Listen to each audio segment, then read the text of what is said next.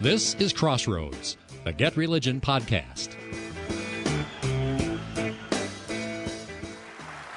So for the record, there were 5,587 votes in the runoff for president. Bart Barber received 3,401. That is 60.87%. Tom Askell, 2,172. That's 38.88%. The chair declares the winner to be Bart Barber, the next president of the Southern Baptist Convention. That's Ed Litton, the outgoing president of the Southern Baptist Convention, announcing Tuesday the election of the SBC's next president, Bart Barber. Well, that's just one of the newsmaking events coming out of Anaheim, California, where the Southern Baptist Convention is holding its annual meeting. They're also considering whether or not to cut ties with Saddleback Church, Rick Warren's church, one of their largest congregations. And, of course, there's the ongoing scandal of sexual abuse. Are they going to take action to right some of the wrongs done by the Southern Baptist Convention's Executive Committee? Greetings and welcome to Crossroads with Terry Mattingly. I'm Todd Wilkin. Thanks for tuning us in. Terry is Senior Fellow at the Overby Center for Southern Journalism and Politics at the University of Mississippi. He's author of the weekly On Religion column for the Universal Syndicate and the book Pop Goes Religion, and he's founder and editor of Get Religion. Terry, welcome back. Glad to be here. What mattered most at the annual meeting of the Southern Baptist Convention, the sexual abuse recommendations or the SBC presidential election?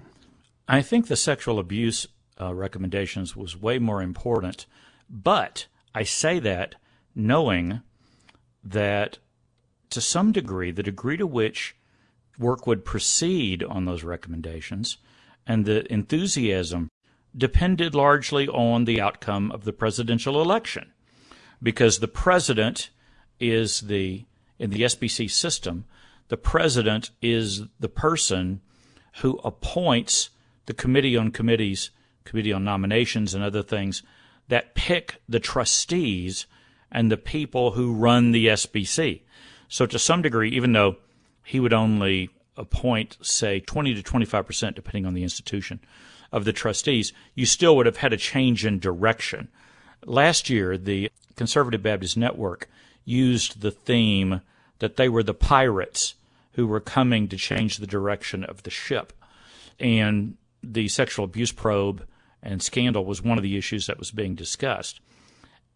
So thus, if we had had a new captain of the ship, that would have affected where the ship went on those recommendations. But I think in long terms, we really have to focus on the recommendations and what the Southern Baptist Convention is able to pull off here in terms of addressing the sexual abuse issues within the structures of the Southern Baptist Convention. Now, that last point is something you and I have discussed a lot, including just a couple of weeks ago. I just wrote a column and shipped it this morning to the syndicate on this.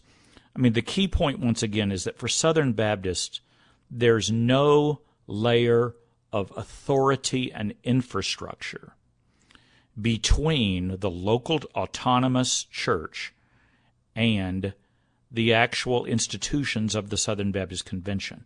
There's nobody else involved in the ordination. The ordaining, the hiring, and the firing of clergy is totally up to the local church.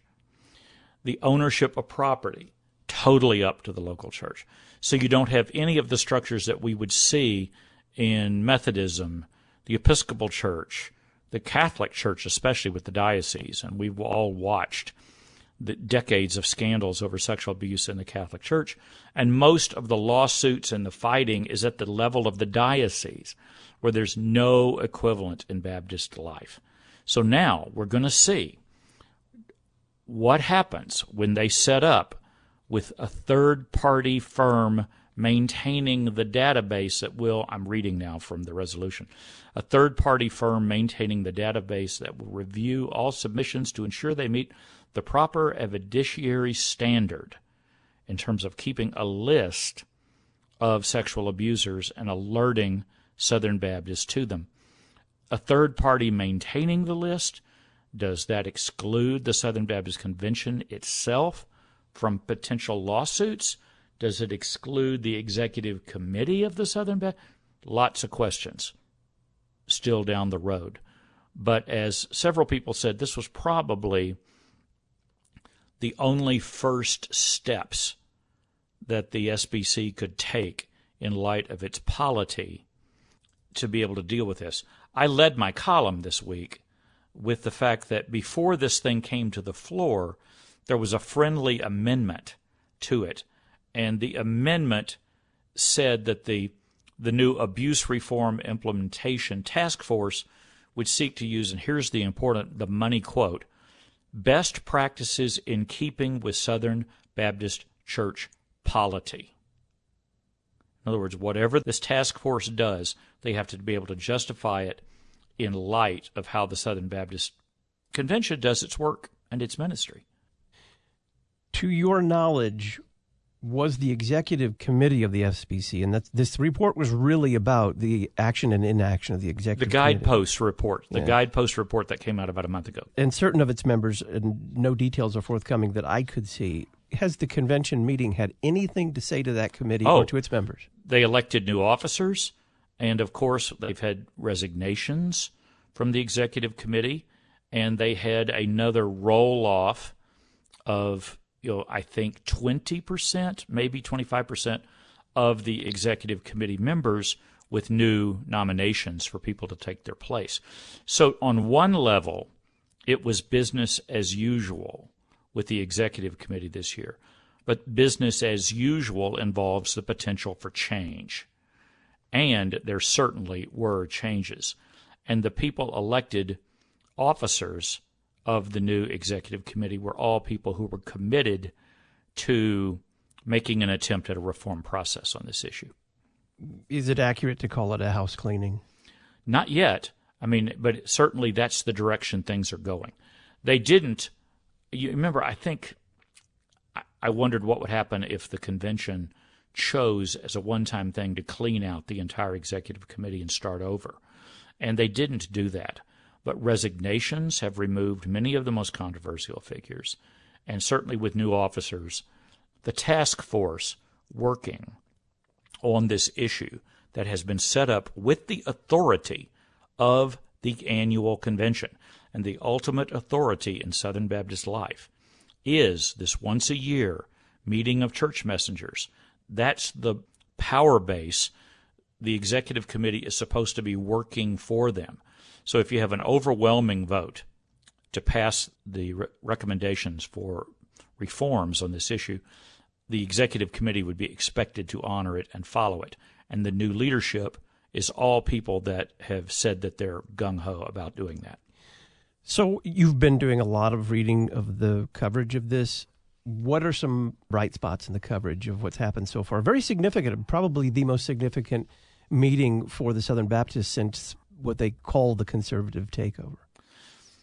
Well, I think that if you look at this from the perspective of Get Religion, the main thing we have to say about the coverage is the coverage we saw is what happens when newsrooms hire professional religion writers and send them to an event and let them do their job.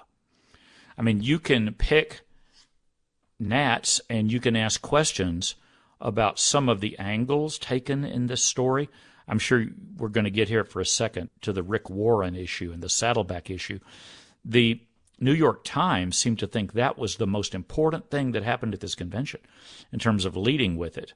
And we're talking about whether or not Saddleback should be disciplined or even removed from fellowship with the SBC because it has ordained women as pastors, while the church leadership has also made it clear that its interpretation of Scripture is that you should not have women serving as senior pastors in points of authority as leaders over the congregation and the rest of the staff. So what we have here is a debate, which we can talk about here in a while, a debate over the meaning of the word pastor and whether that needs to be reviewed.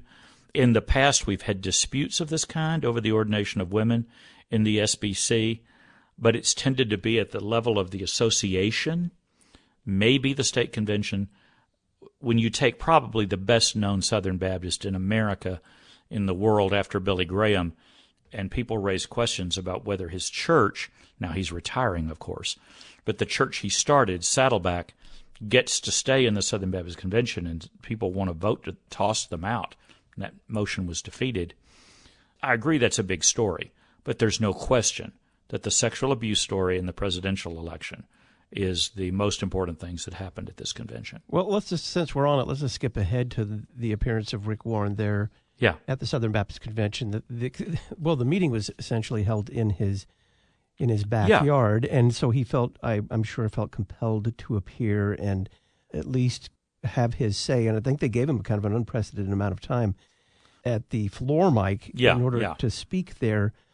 I spoke with Bob Smetana yesterday of Religion News Service, and the way he described it, now this was before Warren had appeared, this debate over what does the word pastor mean has its own kind of basic Southern Baptist subtleties to it. And do you think that particular debate is getting explained well enough in the coverage? Well, there was, because we had professional religion writers there, we certainly saw people touch on the issues that needed to be mentioned. But let me point out here, and I think obviously you were talking to Bob Smetana, a Nashville pro who at one point worked for an agency linked to the Southern Baptist Convention. I'm sure that what he said was accurate. One of the most interesting things that happened, though, was the tweets and the comments by Southern Baptist Seminary President Al Mohler, who made it clear that the Baptist Faith and Message, which is a kind of confession, doctrine, catechism document, whatever, for the Southern Baptist Convention, that explicitly says women may not serve as pastors. Saddleback, within that, wanted to say our interpretation of the Scripture is that means they can't be senior pastors with authority over the entire congregation and over other ordained people, men on the staff, that senior pastors must be men. Now, here's the subtlety of all this. This gets you back into centuries of Baptist history. Al Mohler is a very articulate defender of a reformed theological perspective within Baptist life, and as such, he has been accused at times of trying to turn Southern Baptists into semi-Presbyterians with a kind of confessional authority to enforce doctrinal standards that other Baptists believe they're free to pick and choose and to have their own definitions. And so to some degree, who gets to interpret that inerrant Bible is something Baptists have always kind of agreed to disagree or agreed to agree without a whole lot of arguments on. So he raised the issue and at one point explicitly said, Southern Baptists are a confessional people. Now, yeah, that's true if they have the votes to establish that. But at the same time, when you look at Baptist history, there's a lot of different schools of Baptist thought on that issue. It strikes me, is this kind of a moment for the Southern Baptists of, like, who's the real Southern Baptist, Rick Warren or Al Mohler? I wouldn't put it there. Those two men know each other real well. Plus, Rick Warren just announced his own retirement, and we don't know what he'll be doing and what connection he'll have with the Southern Baptist Convention after that. But I do think Mohler was raising the issue again of whether the Baptist Faith and Message has a kind of creedal impact on Southern Baptists, or whether a Baptist tradition, I mean, remember, Southern Baptists range from Bill Clinton to Pat Robertson and a lot of different kinds of people in between. Well, who gets to decide what it means to be a Southern Baptist? What the doctrinal content of that is? Is it the local congregation? Is it the regional association? We've seen some cases of that. Is it a state convention? Is it the national convention? Do you have to be thrown out of all four levels of Baptist life to be really out of the tent? That issue has never really been settled. And I would note that on issues of racism, we have had major steps in recent years, if you want to defend what the Southern Baptist Convention has clearly said about race, they have thrown churches out for making statements that the convention considers a violation of its statements on race. And they've thrown these ultra-conservative right-wing churches out of the convention. Well, that's certainly an enforcement of a doctrinal standard on race. Are we now looking at a similar enforcement of a doctrinal statement on the ordination of women? And what happens with this debate between anyone with the reverend in front of their name has the same stature as a pastor, or whether or not we're talking about senior pastors, people with authority over the entire staff and the entire congregation? At one point during the Twitter fest that was the craziness of the Southern Baptist Convention yesterday, I tweeted out, here's my suggestion. Let's go back to bishops, priests, and deacons. How about it? And nobody took me up on that. But of course that was me as a former Southern Baptist kind of tweaking some of the people involved in this debate in terms of biblical language on these issues. What happened to bishops, What happened to priests? But we don't want to get pulled off into that wormhole. You had mentioned that the New York Times was kind of going after the shiny object of Rick Warren there. Is there really, notwithstanding what Warren is doing at his single congregation, he's got a lot of satellites, but it's still just one congregation, large as it is there a push in the Southern Baptist Convention for the return of female pastors? I am not aware of any major trend in that direction. Of course, the so-called moderate churches and the churches connected with the Cooperative Baptist Fellowship, and that's my own background, by the way, before I made my journey to Orthodoxy, there's no question that on that side of the convention, there are people who take this anti-confessional stance, and the local believer, the local church, the individual believer gets to make all these decisions about reading the Bible, sola scriptura, reading it for themselves. But I'm not aware of this being a major trend.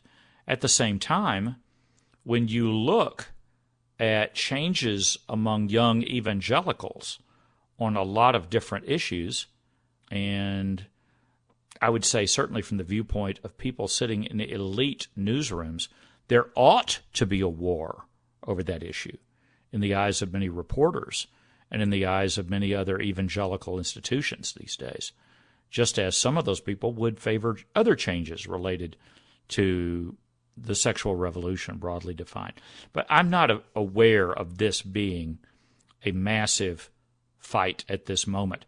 You have all kinds of men and women totally committed to reforming the convention's practices on sexual abuse who are still not in favor of the ordination of women as pastors, and certainly not as senior pastors with authority over entire congregations. Now, the question here is, what happens when you ordain someone who is a hospital chaplain?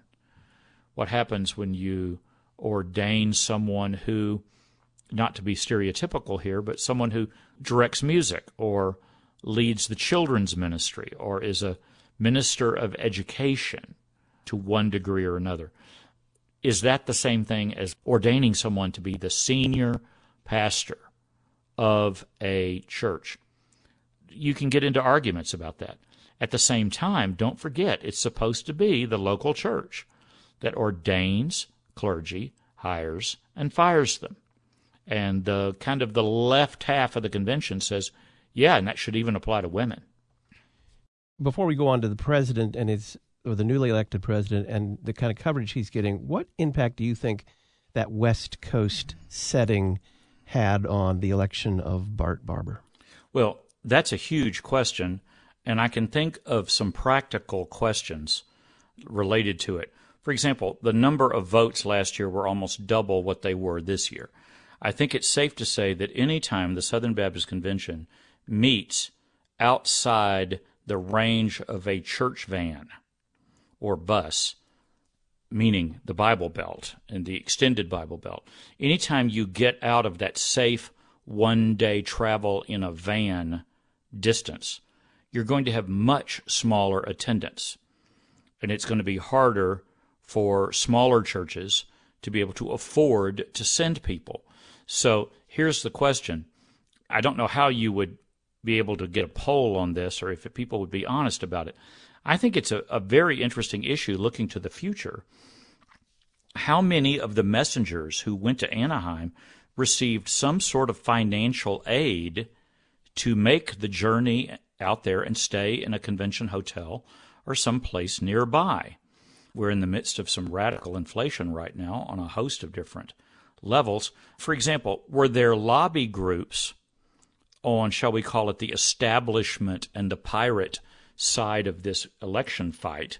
Were there lobby groups who raised money to fund messengers to go? And I don't know whether there's any spoken or unspoken Southern Baptist rules about doing that. I think it's one thing when a church helps pay for its messengers to go, but what happens if you started having outside groups raising money to pay for airplane tickets? Now, let me flip that around. I am sure that leaders of the Conservative Baptist Network, the pirates in this scenario, using their own language from last year, if they raised money to send messengers, I'm sure they would say that the Southern Baptist establishment gets to send hundreds and maybe thousands of people to the meeting because those people work for Southern Baptist seminaries, schools, boards, agencies, etc., and thus for them it's work-related travel. And thus actual Southern Baptist budgets pay to send them out there. I'm sure you would have people on the conservative half of the convention or the more conservative half of a conservative convention. I think you would have them raise that question. Well, if they get to send everybody on the ticket, of Southern Baptist leadership positions and stuff like that, why don't we get to raise money to send our people? That, to me, would be an interesting issue to follow up here in the weeks and months after this meeting. So what do we know about Bart Barber? A classic kind of Southern Baptist leader. You tend to have Southern Baptist presidents who are megachurch leaders. They lead huge growing churches. Or you have kind of loyal Southern Baptist pastors who are extremely well connected in their state or in their region. And Barber is certainly that in the state of Texas.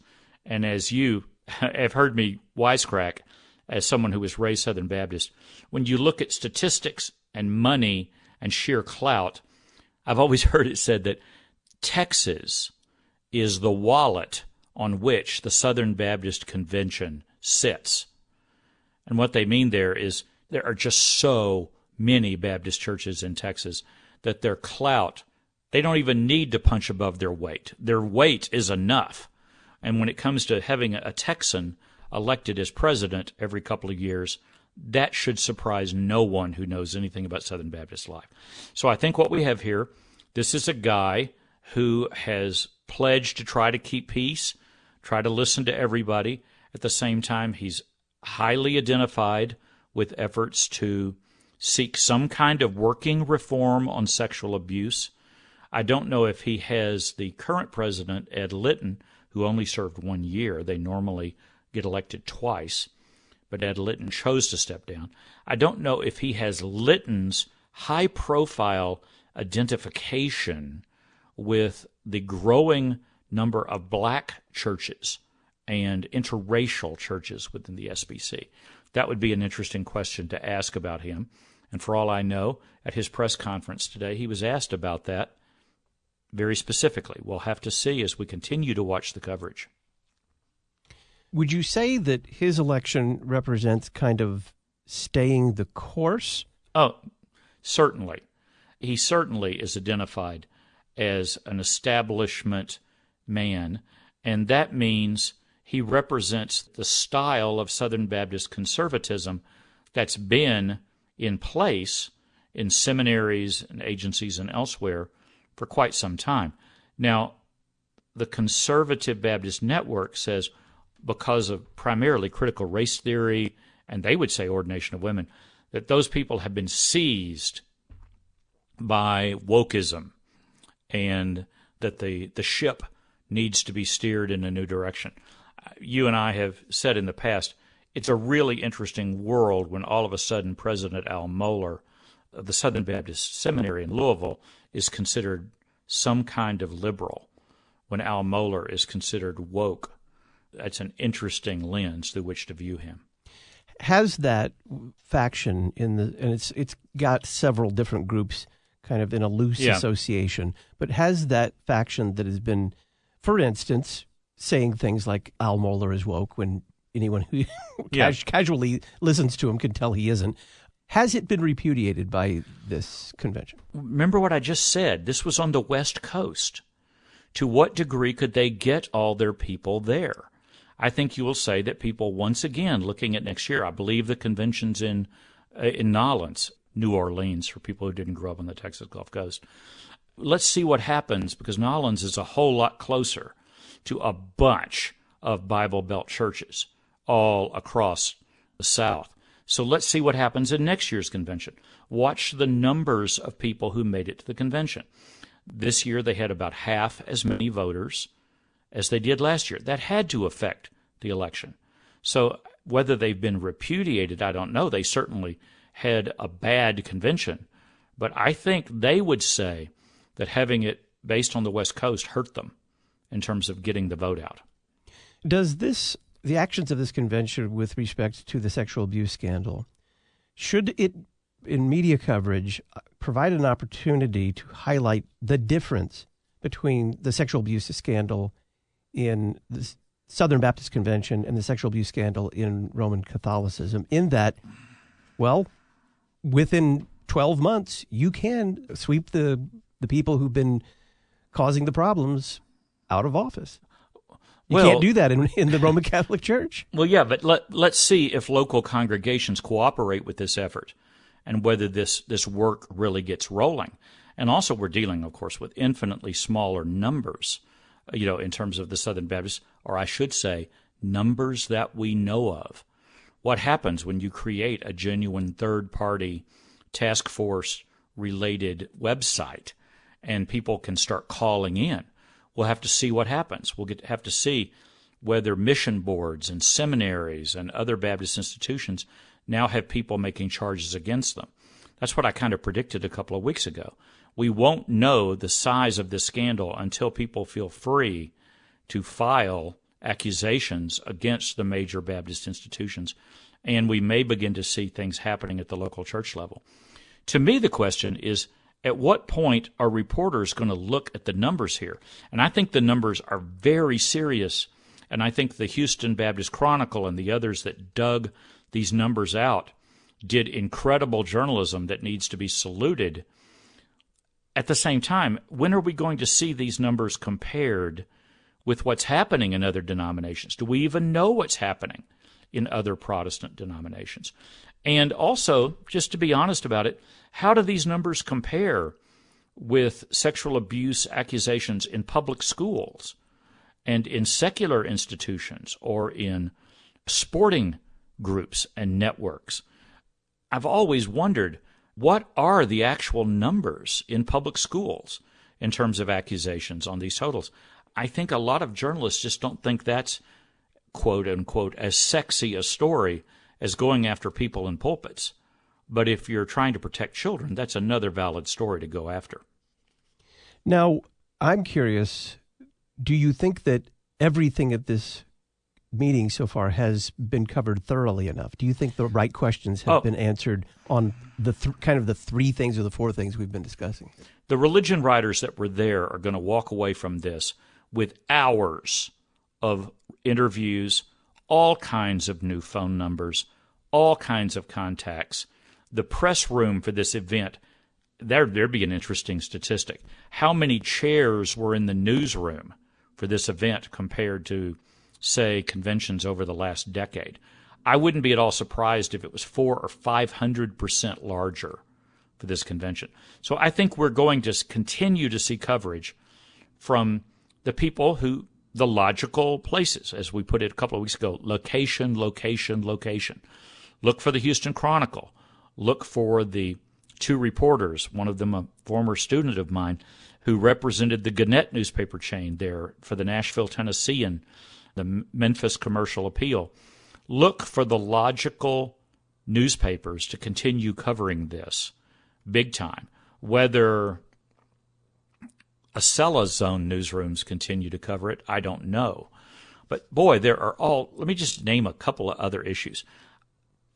As someone who's covered sexual abuse issues in Southern Baptist Convention and among evangelicals for several decades, one of the things that needs to come out of this is some sort of look at the setting for much of this abuse, which is pastors trying to do pastoral counseling that they may not be qualified to do. And the pastoral counseling issue and what people call transference, when a woman is being counseled by a male pastor with authority over her, that's something that people need to look at. I think we need to be asking questions about existing models of youth work. And I know there are questions being raised about Baptist and evangelical youth camps and some of the other things and the movements that swirl around them. So there's a lot that can come out of this in terms of future coverage, and I expect the professionals on the beat to continue to try to make a case to cover it.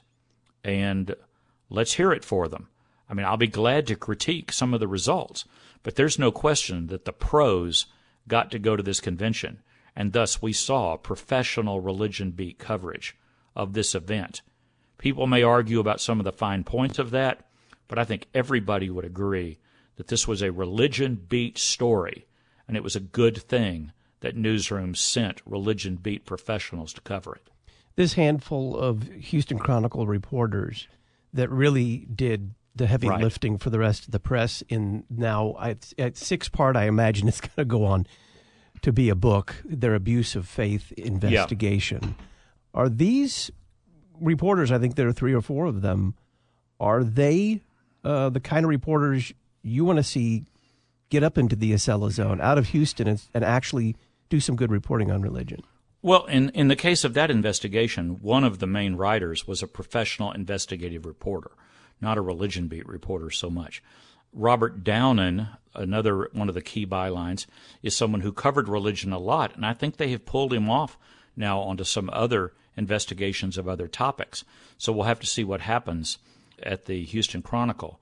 But I'll be stunned if Robert Downen and some of the other people involved in this don't have books published on this. Meanwhile, the new religion writer Liam Adams in Nashville and Catherine Burgess in Memphis had a chance to really build within their news organization some support for coverage of this issue, and I hope that they get to carry on. But you know what? To some degree, until this cracks the national networks, until this shows up as a regular, important item that, let's say, someone like Molly Hemingway gets to debate as a part of coverage at the 6 p.m. news for Fox and wherever else, until it reaches that level of the media, it hasn't received enough coverage. And I would point out that it's that level of media where we still don't have networks, we don't have professional religion writers doing television and multimedia-centered work. So, yeah, this story got covered by the pros, but as I have argued for 40 years, we need more pros. We need more newsrooms willing to hire professionals to do this work and then letting them do their jobs. So why are the networks, and here we're talking about the cable networks, why are they're not ignoring it, but they're certainly not giving it the kind of press that it probably needs given the number of stories here? I can't answer that question. A decade or two ago, I interviewed the late Peter Jennings. He noted that their professional religion beat reporter, her work had the highest viewer response of any beat in their newsroom.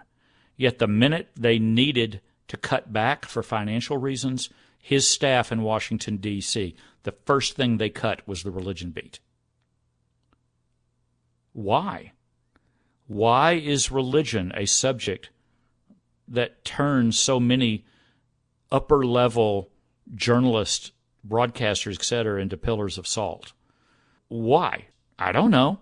I've been writing about it now since I was in my 20s, and I still can't answer that question.